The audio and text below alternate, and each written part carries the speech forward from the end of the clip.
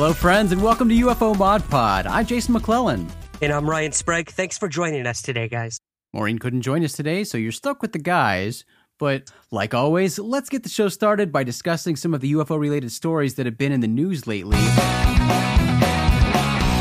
And we're going to start off just doing a quick mention of Edgar Mitchell. We haven't talked about this yet. Edgar Mitchell passed away on February 4th, the eve of the 45th anniversary of his lunar landing. This Apollo astronaut and sixth man to walk on the moon was a firm believer in UFOs, intelligent extraterrestrial life, and extraterrestrial visitation. The NASA astronaut and former Navy test pilot was an intelligent and highly regarded scientist with a doctorate from MIT, yet he publicly and confidently spoke about his extraterrestrial beliefs. In 1996, Mitchell revealed on Dateline NBC, quote, "I have no first-hand experience, but I've had the opportunity to meet with people from 3 countries who, in the course of their official duties, claim to have had personal first-hand encounter experiences," end quote. During the same interview, Mitchell opined that UFO activity and UFO incidents like Roswell are covered up by governments. In an interview with UFO researcher and filmmaker James Fox, Mitchell shared his belief that humans have reverse-engineered extraterrestrial technology, and humans using this technology are possibly behind some UFO-related events like alien abduction, as was recently suggested in the revival of The X-Files. And Ryan, let's talk briefly about The X-Files. That 6-episode revival has come to an end, and we can now discuss our true feelings about this revival of our beloved show. Mm-hmm. Curious to hear what you thought. Coming to an end is a stretch. I don't know what to think, Jason. I've been racking my brain for a positive review of these 6 episodes. Yeah. And honestly, man, like that last episode, I get what they were going for, this grand conspiracy and this, this invasion, as it were, with this disease that they were saying was caused by alien, DNA. And it was too much for what they were working with, I mean, basically, we had 2 episodes to tell this story arc, and they left us with the biggest cliffhanger they ever have. And to not know what's coming next in terms of more episodes or a movie, it was pretty gutsy on Chris Carter's behalf. But, it could also be very smart, leaving us hanging so much. It may get people to really protest that we need these answers. We need them. So. Well, that's a possibility for sure. Yeah, you're right. I mean, the first and the last episode were really just crammed full of just trying to fill the plot in those 2 episodes alone. So much they tried to accomplish. And although that was a little rushed, the series overall and big chunks of all of these episodes were so slow. Yes. I mean, look, I wish Vince Gilligan had been a part of the writing of these episodes, but it almost felt like he was, being how slow they were. It felt like I was watching Breaking Bad or something with these incredibly slow spans of time where nothing was happening and just wasted time. Really?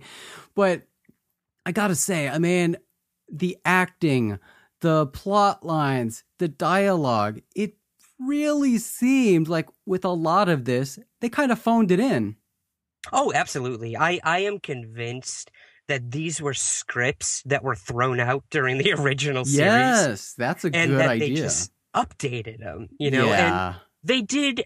I did enjoy some of the focus on Mulder and Scully and their relationship. But again, like you said, it came out of nowhere. It was in the middle of these highly convoluted plots, and we completely lost track of what the relationship was, what it is, and what it could be amidst this huge grand conspiracy.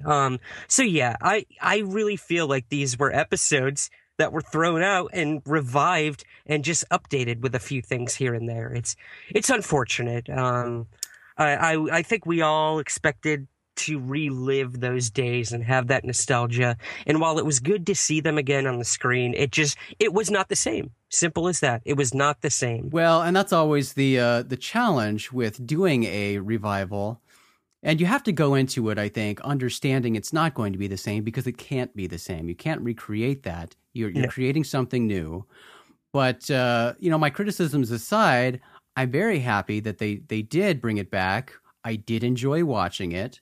Yes. But, man, they just kind of... I'm hoping that if they do more, which they probably will, they'll kind of insult us like they did in this reboot or revival. And we'll say that everything we saw in those 6 episodes was Mulder high. Exactly. It didn't really happen because it doesn't make sense. They just threw everything out that they'd established and created something brand new, and it was ridiculous. Yes. Agreed. We might get some hate on that, but please. I'm sure Fox is getting it much worse. Oh, absolutely. Well, like we said, Edgar Mitchell was somebody who believed that the government has knowledge of UFOs and extraterrestrials, and somebody else who shares that view is John Podesta, Hillary Clinton's current campaign manager, and he recently clarified to Las Vegas CBS affiliate KLAS that Hillary Clinton is indeed serious about UFOs. Now, you probably remember this, but on December 29th, 2015, Clinton told the Conway Daily Sun that she is, quote, going to get to the bottom of the UFO issue. She also opined, quote, I think we may have been visited already. We don't know for sure. As KLAS investigative reporter George Knapp points out in his story that aired on Monday, March 1st, CNN characterized Mrs. Clinton's remarks as jokes. But according to Podesta, he and his candidate are serious. Podesta has encouraged journalists to ask his candidate about UFOs, and a few have done so, Knapp reports. When asked about Podesta by the Conway Daily Sun back in December, Clinton said, he's made me personally pledge we are going to get the information out. And Podesta verified that when speaking with KLAS. I think I've convinced her that we need an effort to kind of go look at that and declassify as much as we can, so that people have their legitimate questions answered, he says. Podesta continues, more attention and more discussion about unexplained aerial phenomena can happen without people who are in public life who are serious about this being ridiculed. Knapp comments that the government's interest in UFOs officially ended with the closure of Project Blue Book in 1969, but suspicion remains that unexplained encounters involving national security are still being studied by someone, and Podesta is a strong advocate for the release of government files related to UFOs. So, Ryan, I think it's good to see that John Podesta is still championing this cause. Mm-hmm. He's done it before with President Bill Clinton and President Barack Obama, and now with Hillary Clinton. So who knows if, he's eventually going to have any success. But that being said, it's good that he's continuing in his cause. He's continuing to try and not being defeated by his inability to achieve success so far. Yeah, I mean, I commend this guy, Jason. I really do, that he's still doing this. I mean, I know even in the interview, he said, despite ridicule, I've come in for my fair share of people asking questions about whether I'm off my rocker, is how he put it. Yeah. But I've been a longtime advocate of declassification of records, like you mentioned earlier. This isn't so much about Podesta's personal beliefs in an extraterrestrial presence. It's merely the declassification of files on the topic, which I think is great. He's keeping it very grounded. He's keeping it in a way that the, political parties, as it were, can communicate with, it's things they understand. So whether or not we'll ever get these files that he believes are out there, that's yet to be seen, but it seems we're headed in a good direction. More and more files. I know the MOD is releasing a bunch, within the coming month or so. So who knows? Who knows? Maybe we can get Podesta to go over to the UK and start doing this over there. I have to point out that with him on the campaign trail right now with Hillary Clinton, anytime the Hillary UFOs thing makes headlines lately, we don't hear the end of people saying, "Oh, they're just trying to get the UFO vote." Right, guys. Listen. There is no UFO vote. No politician cares about trying to get a handful of votes from fans of UFOs. It's not even on their radar. You know, they would be better suited going out and pandering to, I don't know, graphic designers or SEO specialists, you know, any biologist, you know, any group of people, but it's not worth their time. They don't care about targeting a small group like that. And especially the UFO group, because although UFOs are very popular and people like, in some capacity, like UFOs and extraterrestrials, it's not a big vote getter, guys. So no, there's no angle there. They're not angling for votes. In fact, they would be better served not talking about extraterrestrials, as has been proven in the past. But this is, like Ryan said, I mean, this is something that Podesta is very passionate about. It is about transparency, about disclosing to the public what the government knows. He's not saying aliens have been here, I'm a super alien nut guy, yay. No, he's saying the government evidence suggests that they know more than they're telling us, so let's get that information out to the public because the public deserves to know. That's all there is. And Ryan, Podesta is a huge X-Files fan. I would love to find out what he thought about the X-Files revival. Me as well. He'll just have to have another birthday party themed around the X-Files. Yes. Well, people love to either praise or complain anytime, or question anytime a president or public official talks about UFOs. And President Barack Obama, again, talking about UFOs recently, on February 12th, he was on The Ellen Show, where he was asked by 6-year-old presidential expert Macy Hensley about aliens. When she asks if aliens are real, the president assures Hensley that we haven't actually made direct contact with aliens yet. Now, was he being genuine with his response, or was he providing an intentionally deceptive answer? Well, Ben Hansen, lead investigator on Sci-Fi's Fact or Fake Paranormal Files, our friend and former guest of this show, took the time to analyze President Obama's response to the alien question. Now, although Hansen is not an expert in nonverbal communication, he does hold degrees in sociology and criminology and has experience analyzing nonverbal communication from his background in law enforcement. So we have that video on rogueplanet.tv of Hansen's analysis. Go check that out, and we'd be curious to hear what you guys think of his analysis. Is he reading too much into things, or is he onto something? So do check that out, and contact us and let us know your thoughts, because I'm always curious to hear what people think of Ben's analyses on these. He's done it before with Bill Clinton and President Obama with their appearances on Jimmy Kimmel.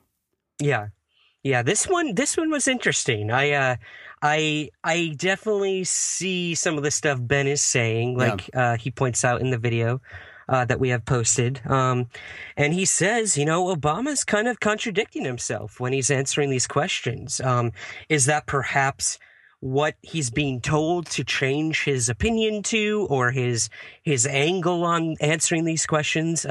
We don't know, but I think Ben's work is definitely worth looking at. And this is a fun one for sure. Nothing like seeing a little kid who has absolutely no inhibition when asking things like this. So. Yeah, no, it is fun. I do enjoy going through the analysis. It makes you think a little bit. So do check that out.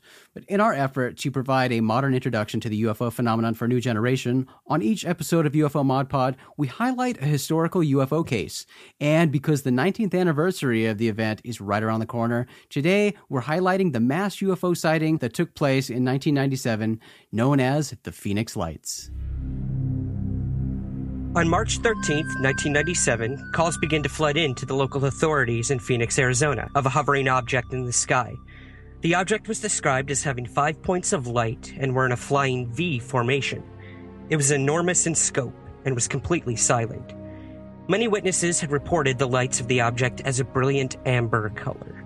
The amount of witnesses steadily grew, with credibility ranging from every walk of life, including several airline pilots. Almost all the witnesses described being able to see the city lights reflecting off of the object, which was blocking out the stars above. Whatever it was, it seemed to be a solid craft. At approximately 9:30 p.m., the second incident occurred. A massive semicircle formation of lights were now hovering over the city of Phoenix. And unlike the V-shaped craft seen earlier, literally thousands of residents witnessed this formation. Unable to handle the barrage of reports, the local authorities rerouted the calls to a nearby Luke Air Force Base for further investigation. The event soon made national headlines, and the people of Phoenix demanded a proper investigation into just exactly what was happening over their city. Frances Barwood, a city council member, called for an official investigation. She was ousted from her position shortly after, some theorizing that it was because of the ridicule that came with the UFO investigation. But the public continued to press on, and eventually a press conference was held by Arizona Governor Fife Symington.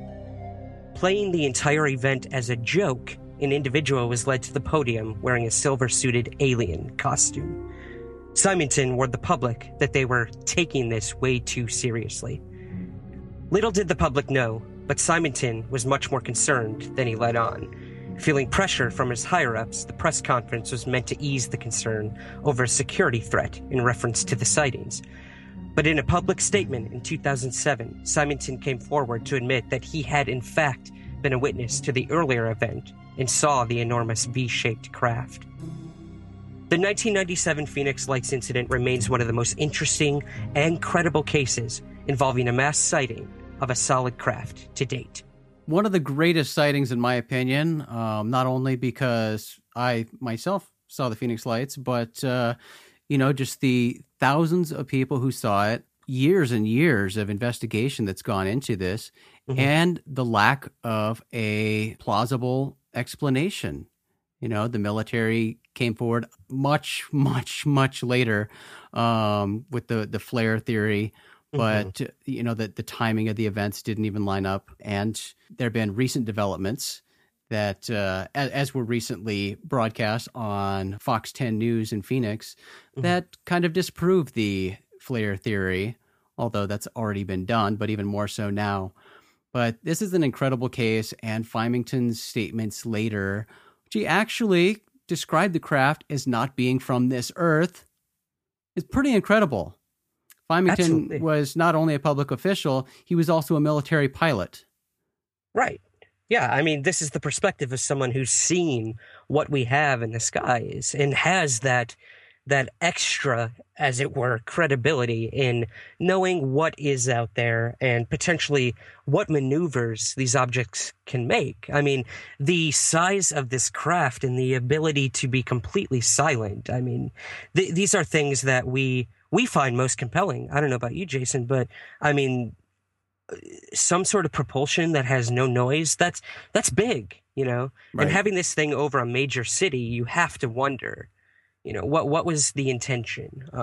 There have been theories that this was some sort of stealth blimp that they were trying to see if they could make completely untraceable by radar or even by the blind eye. A lot of theories, a lot of different explanations, and a lot of people questioning if the second incident, these so-called dropped flares, were sort of a smokescreen for what people had seen earlier. I mean, again, these are just theories, but plausible, possibly. Yeah, that's true. And again, I mean, yes, thousands of witnesses, lots of witness testimony, but as is the case with witness testimony, it's not that great. And, having talked to a lot of people about the Phoenix Lights over the years, there are a lot of stories that are completely different. They're similar, but they're different. And that's because you're going to get different recollections, different stories from different witnesses. So, I don't know that, we get a good representation of what actually happened, whether there were multiple incidents or not, whether there were giant solid craft. It's difficult to tell, but something definitely happened. There was definitely something in the skies. It was not flares. It was extremely large. I mean, even if these were individual craft or objects, just the amount of area these things took up in the sky was massive. And if it was a solid craft, like many people have reported, that would have to be one enormous blimp. Exactly. And I mean, these structures or these lights were seen in other cities and states prior to Phoenix. Sure. So you have that as well, to sort of discount the whole flare theory. But again, a lot of contention. And like you said, it's all about human perception.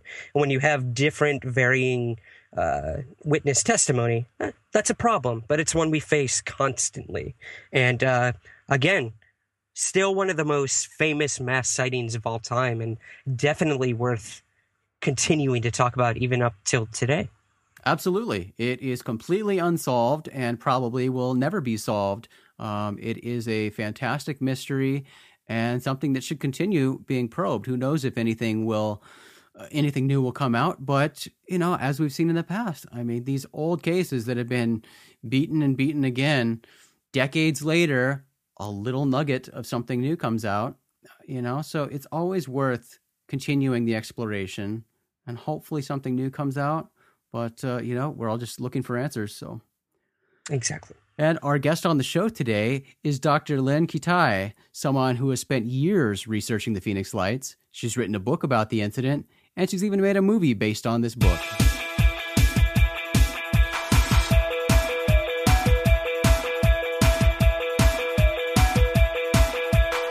We have reached that time of year when those of us in the UFO field are reminded of the incredible Phoenix Lights incident. And of course, that also makes us think of our friend, Dr. Lynn Kitai, someone who has spent just shy of 2 decades researching this event. Lynn, thank you so much for coming on the show today. Absolutely, my pleasure. And so glad we're talking about this because it has been 19 years. It's amazing since thousands of people were looking up at the sky for a glimpse of the Hale-Bopp comet when they also caught a glimpse of a 1 to 2 mile wide and very credible reports. Either these orbs, these giant balls of light, canisters, according to a pilot that did our documentary that was actually looking up into one, that were equidistant information about 1 mile wide and a V-shaped formation. And many people also saw craft. And it wasn't just 1 or 2 events, as you would hear in the media or by the bunkers. It was actually many events and many different craft. If you go on the phoenixlights.net website to the GAP page, Geospatial Animation Project, a 12-year compilation of thousands of reports to the National UFO Reporting Center in Seattle, Washington, to Arizona MUFON, to then Councilwoman and Vice Mayor Frances Barwood, as well as Village Labs, which was a clearinghouse, was a computer lab here that was a local clearinghouse.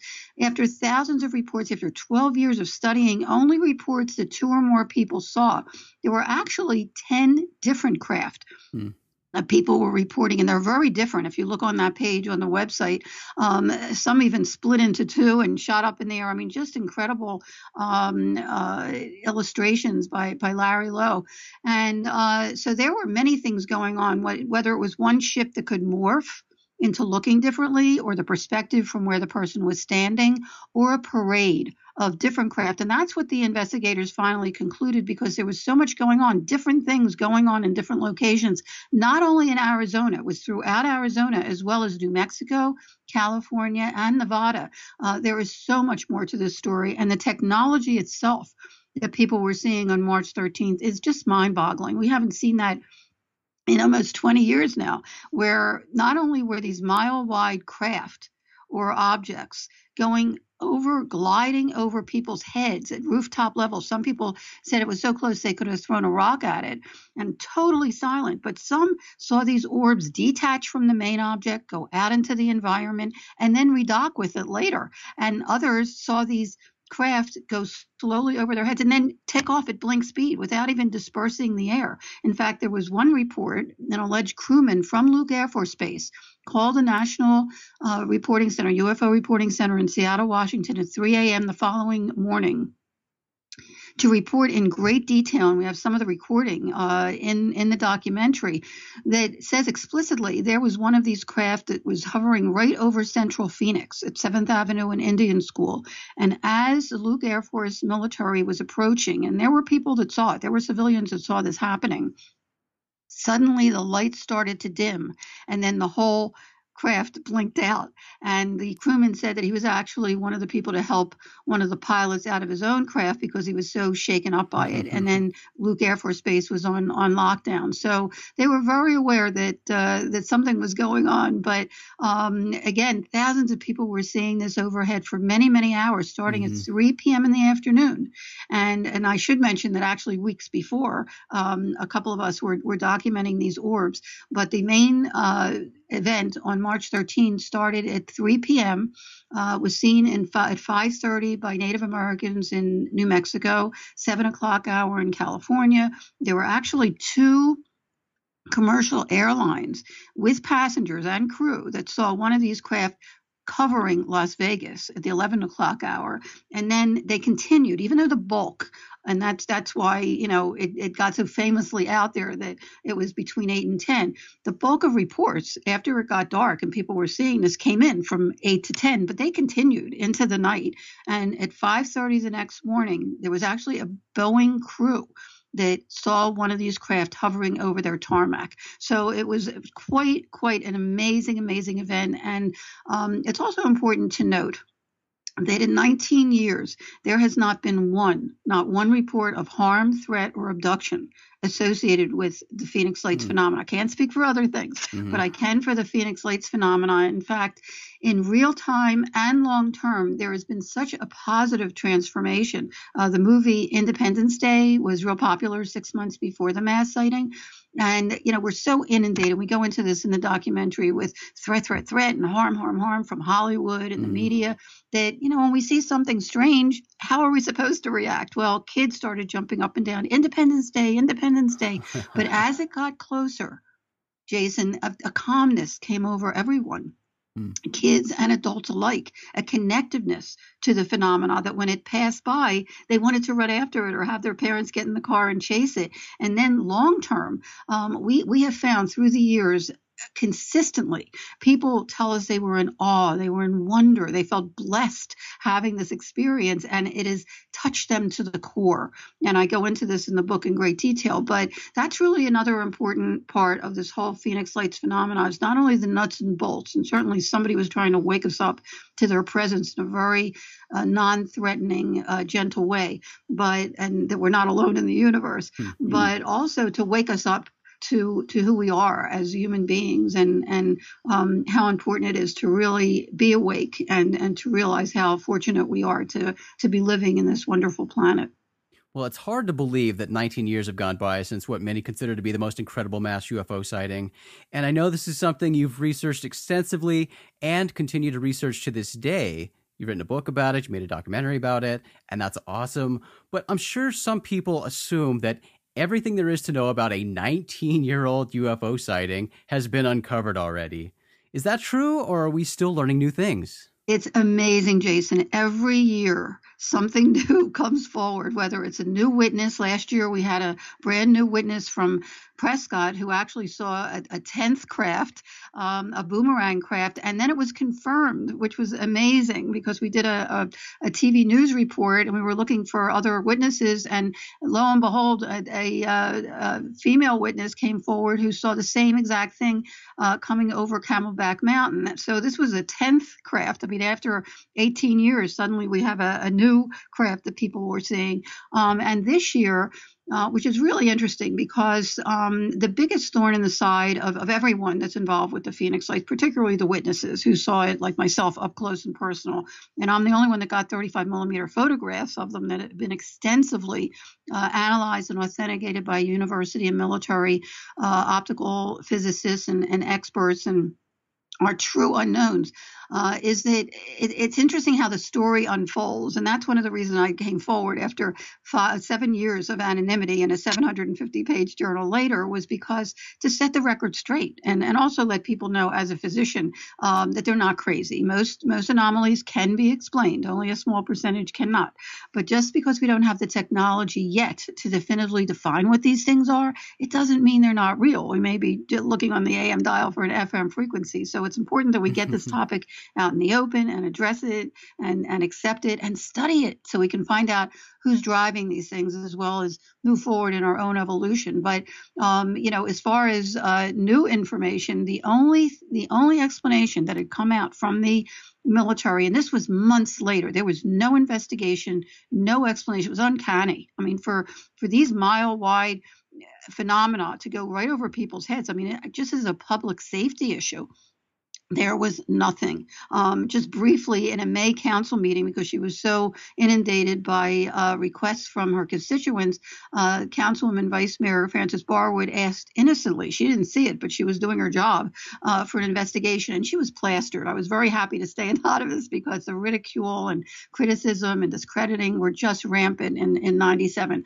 But at any rate, it wasn't until a USA Today article came out in June 18th, front page, that opened our sighting for the first time to international scrutiny. We were deluged by media from all over the world. And they too, once they started talking to the witnesses, their descriptions were so detailed and so heartfelt that they were saying, why isn't there an investigation? Why isn't there an explanation? Overnight, and we didn't have social media at the time, overnight it went viral. By the next morning, our former Governor Symington called a press conference that afternoon to reveal the culprit, quote unquote, of the lights over Phoenix. And keep in mind, it was much more far reaching than Phoenix. It was throughout the state and beyond. But that's what they said. And people took it seriously. And I have to tell you, Jason, he marched out one of his aides with a giant alien head costume and made a mockery of the sighting, which was very disconcerting, not only for the witnesses, but for parents that were with children and saw this mile-wide thing that covered over, shopping centers and whatever, to make a joke out of it. And that kind of put a lid on it for about a month. The only hard evidence, and this is really important, the only hard evidence, and again, I'm the only one that has 35 millimeter, actually before the mass sighting, 2 months before the mass sighting, I caught the same exact phenomena head on, turning into a V shape, and called around and found air traffic controllers at Sky Harbor International Airport who saw the same thing at the same time. This is 2 months before.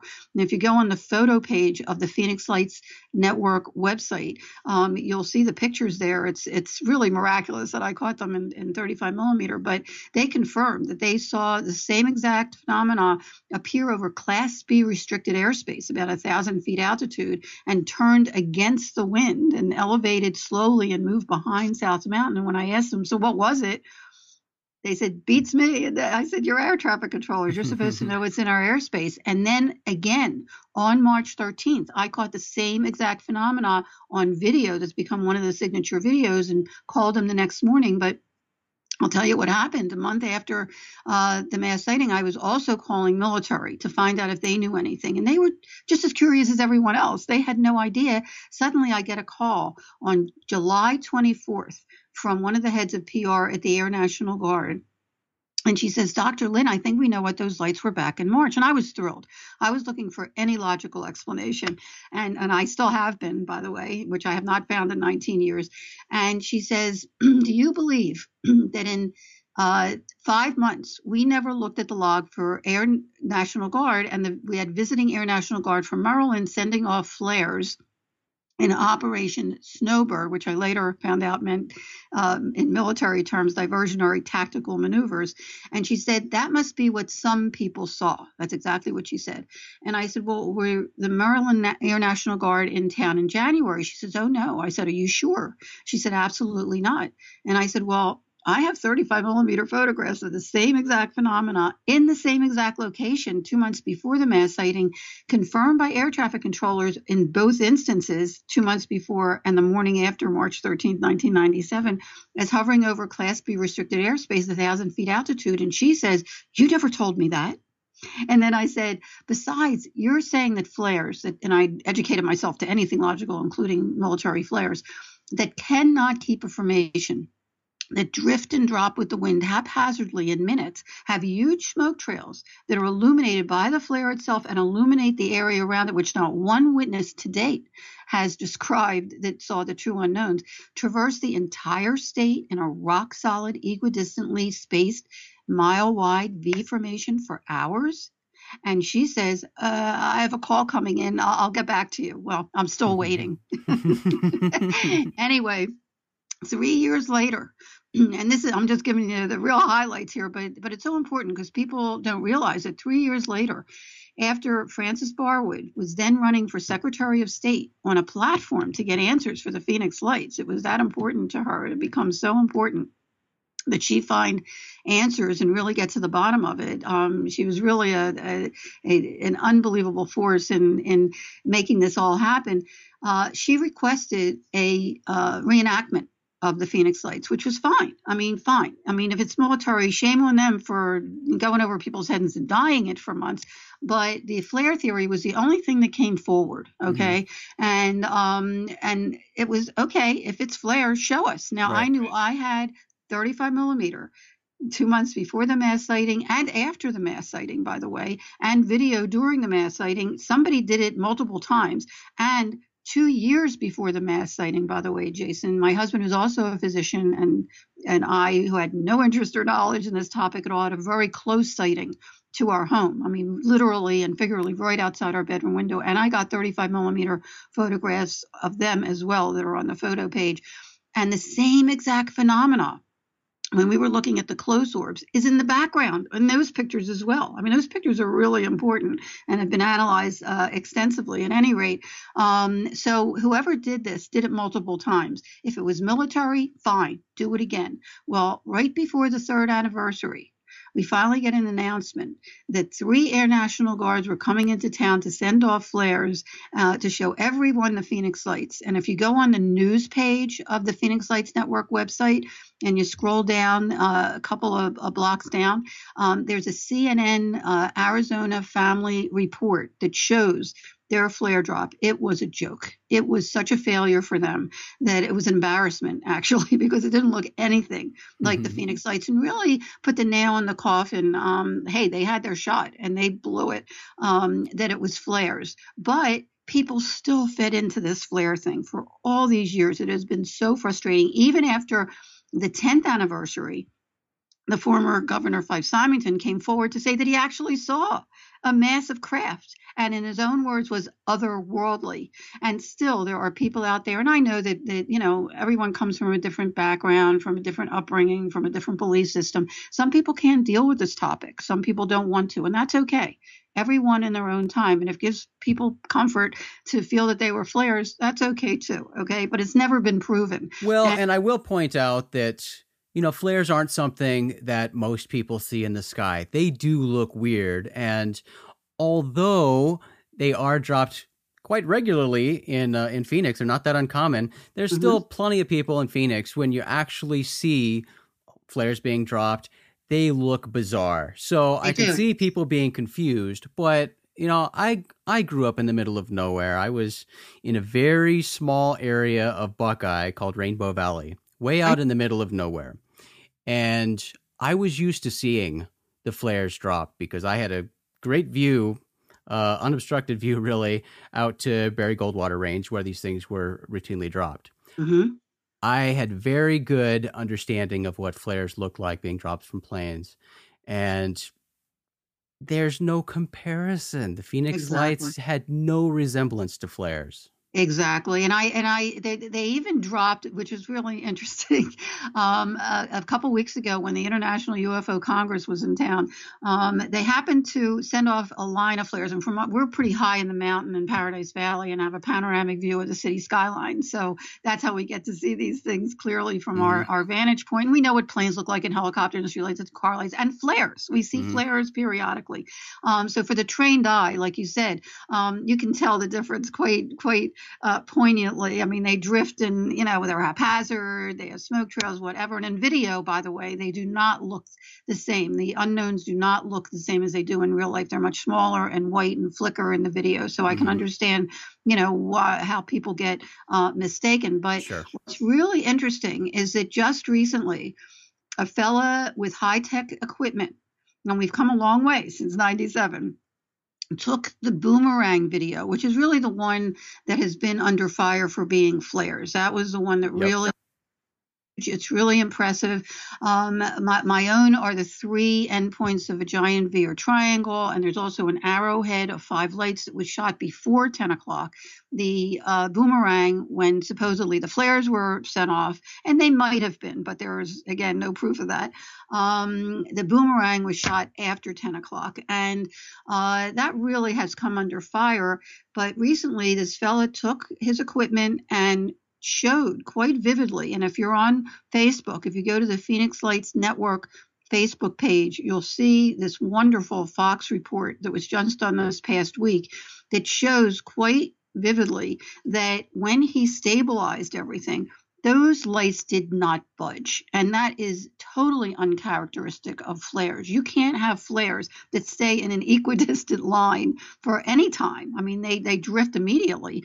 And plus, there was one lone light that split into two and elevated. Right. And that's really important because the Arrowhead video also has a light that splits. So there's coordination there that we were looking, like I said, whether it was one craft that could morph or the perspective from where the person was standing or a parade of different craft, the characteristics are really unique and definitely not flares. So that's really a giant step forward, I have to say, and new information that, changes the whole narrative that, if it wasn't flares, then what is it? And to date, it has never been reenacted or explained.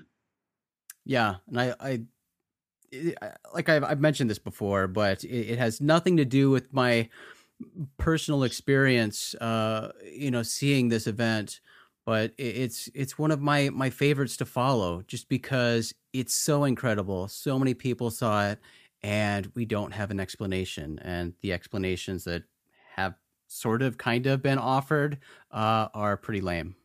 Right. I mean, show me. I'm a show me person. I saw it up close and personal. And just like Symington mentioned, what I saw was otherworldly. It just did not seem there was intelligence behind it. But it's nothing that we know of here on Earth. So where is it from? Who's behind it? And that's questions that we'll keep asking. And the Phoenix Lights mass sighting has become the most witnessed, the most documented, and most important mass UFO sighting in modern history, if not all of history. And, we're still looking for answers. And that's, I think, the most important part here, that now with social media, when I came forward in 2004, after 7 years of anonymity, the official and accepted, except for the witnesses and investigators, explanation of the Phoenix Lights was that it was merely military illumination flares. Well, we've come full circle here. People worldwide are looking up and seeing similar orb formations, which, by the way, have been around for centuries, okay? Native cultures, and that blew me away when I found out that, have accepted these phenomena as part of their culture. They welcome them. In fact, the Hopi in Arizona have protocols to invite them in, and indigenous cultures worldwide believe that there are other intelligences out there, and these orbs are part of that. And that's how the Estrellas got its name, actually, meaning star in Spanish. But at any rate, that now worldwide, when people look up at the sky and see these orbs or these mile-wide triangle craft, and they have been occurring also for decades that we know of, that are documented, they'll point and say, wow, there's the Phoenix Lights. And I have to say, Jason, that's pretty cool. It is. It's really cool. And, I have to commend Fox 10 News in Phoenix. They routinely do a pretty darn good job covering this every year and treating it with the seriousness that it deserves. Exactly. And they are a model. Actually, the Phoenix media, and when I first came to Phoenix, I started doing health reporting at NBC in Philadelphia with Jessica Savage. If you know that name, she was my mentor. She was incredible, and unfortunately had an untimely demise. But when I moved here, there was a syndication that I also did that was already showing at CBS. And in the early 80s, I started Health Team 12 at the NBC affiliate here, and then USA Cable. Anyway, the people that I had worked with in the early 80s that were just getting started. When I came forward in 2004, we're now the head of the news department at Fox and the head of the production at CBS and so forth. And it was like, you're Dr. X, which is what the investigators would call the person who had the pictures for 7 years. Well, come on over. And they knew I would not come forward. And I'm just a voice, okay, if I could be a credible voice so people actually look at the data, and that's the most important thing, then I've done my job. And they were so kind. They really embraced it. They knew I wouldn't have come forward if, first of all, I didn't do my homework, which I did, and secondly, if I didn't think it was important to impart. And ever since I came forward, they have been so incredible. I mean, and credible. It's not a joke, and they know it's not a joke. And they even go out. I mean, there are times like just recently when they sent off a line of flares, and it was so obvious. But other people, like you said, are taken by them, and they say, "Wow, the Phoenix Light's back!" And immediately one of the stations jumped on it and showed the difference between flares and the true unknowns, which is amazing. I mean, that's educating people, and they really have taken it seriously, even though some of the reports will end up to be blimps or weather balloons or whatever. They are a model for what should happen everywhere. It's not a joke. Something is definitely going on. And I thank you for doing this. I mean, just to get the information out there and raise people's awareness and educate them to the true facts. The data speaks for itself. I just urge people to look at it. So I hope people will look at the book, The Phoenix Lights, A Skeptic's Discovery That We Are Not Alone. And we're so proud. Our documentary has won over a dozen international film festival awards. Astronaut Dr. Edgar Mitchell is in it, and he just passed. And it's just such a wonderful, wonderful presence, and really such poignant messages from everyone in the documentary. The witnesses, 911 Phoenix police operator that was on call that night and got hundreds and hundreds of calls is in it, and pilots and military and so forth. And we're showing the documentary at a very special 19th anniversary event on Sunday, March 13th at the Scottsdale Harkin Shea Theater from 1 to 5. We introduce the film, we show the screening of the documentary, and then afterwards we have wonderful speakers. Travis Walton, who just celebrated his 40th anniversary of his experience in Arizona, as well as Arizona Navajo Rangers, which is pretty amazing that law enforcement has taken this seriously as well here in Arizona, and they investigate these phenomena and these reports, as well as a Zuni elder, and he's going to describe how the native cultures have really embraced these phenomena, which is wonderful, these benevolent phenomena. And Rebecca Hardcastle, Dr. Rebecca Hardcastle, who has coined the phrase exo-consciousness, she goes one step further in talking about our relationship with these other intelligences. And of course, we're going to have the cast and a Q&A, which is amazing, hosted by the cinematographer of our documentary who just moved to Phoenix. So he'll be here for that, and a book signing. So it's a really fun event and an experience for anyone that comes. It's sold out every year. So I urge people to please look at our website, thephoenixlights.net, thephoenixlights.net, Phoenix Lights Network. It has information there, as well as Facebook. Phoenix Lights Network Facebook page has a link, as well as the new Fox report, which is pretty wonderful. So I hope people check it out. Well, I love that you do this every year. I love that people are still 19 years after this thing are still contacting you with their personal stories. That's fantastic. Almost every day, Jason. I'm not kidding. Almost every day I get, and more from military and pilots that are sharing their stories. Fantastic. It is pretty amazing. And the more credible people, just like the former governor, the more credible people that come forward with credible data and credible stories, the more we can get this out in the open and dispel the ridicule and the criticism and the snickering, because it's not a joke. This is real, and it's time we really got it out in the open and addressed it and studied it. Well, I have to thank you so much for continuing to follow this important case, because I do think it's important. So thank you for the work you do. And I know this is a very busy time of year for you. So Len, thank you so much for taking the time to talk with us today.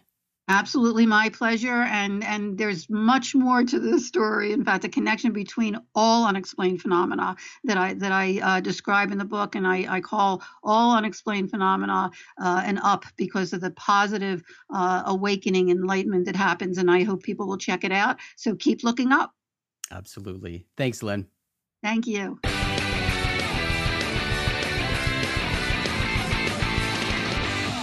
As always, if you have a UFO sighting or story you want to share with us, we would love to hear that. Use the contact form on our website, rogueplanet.tv, and send those to us. UFO Mod Pod can always be found at rogueplanet.tv, but we're also on Stitcher, iTunes, and some other places too. So subscribe to the show on iTunes and leave a stellar review if you enjoy the show. And if you like getting newsletters, sign up for our free Strange newsletter at rogueplanet.tv. We also have a new contributor at Rogue Planet. MJ Benias writes a column titled Not in the Manual, providing an inside humorous look at some of the craziness he's encountered as he's ventured down that dark tunnel of UFO investigations. Check that out. We've got more coming from him. Glad to have him on board. And thanks again to Len Kitai for hanging out with us today. And thank you for joining us for this episode of UFO Mod Pod. I'm Jason McClellan. And I'm Ryan Sprague. And as always, guys, this episode remains classified.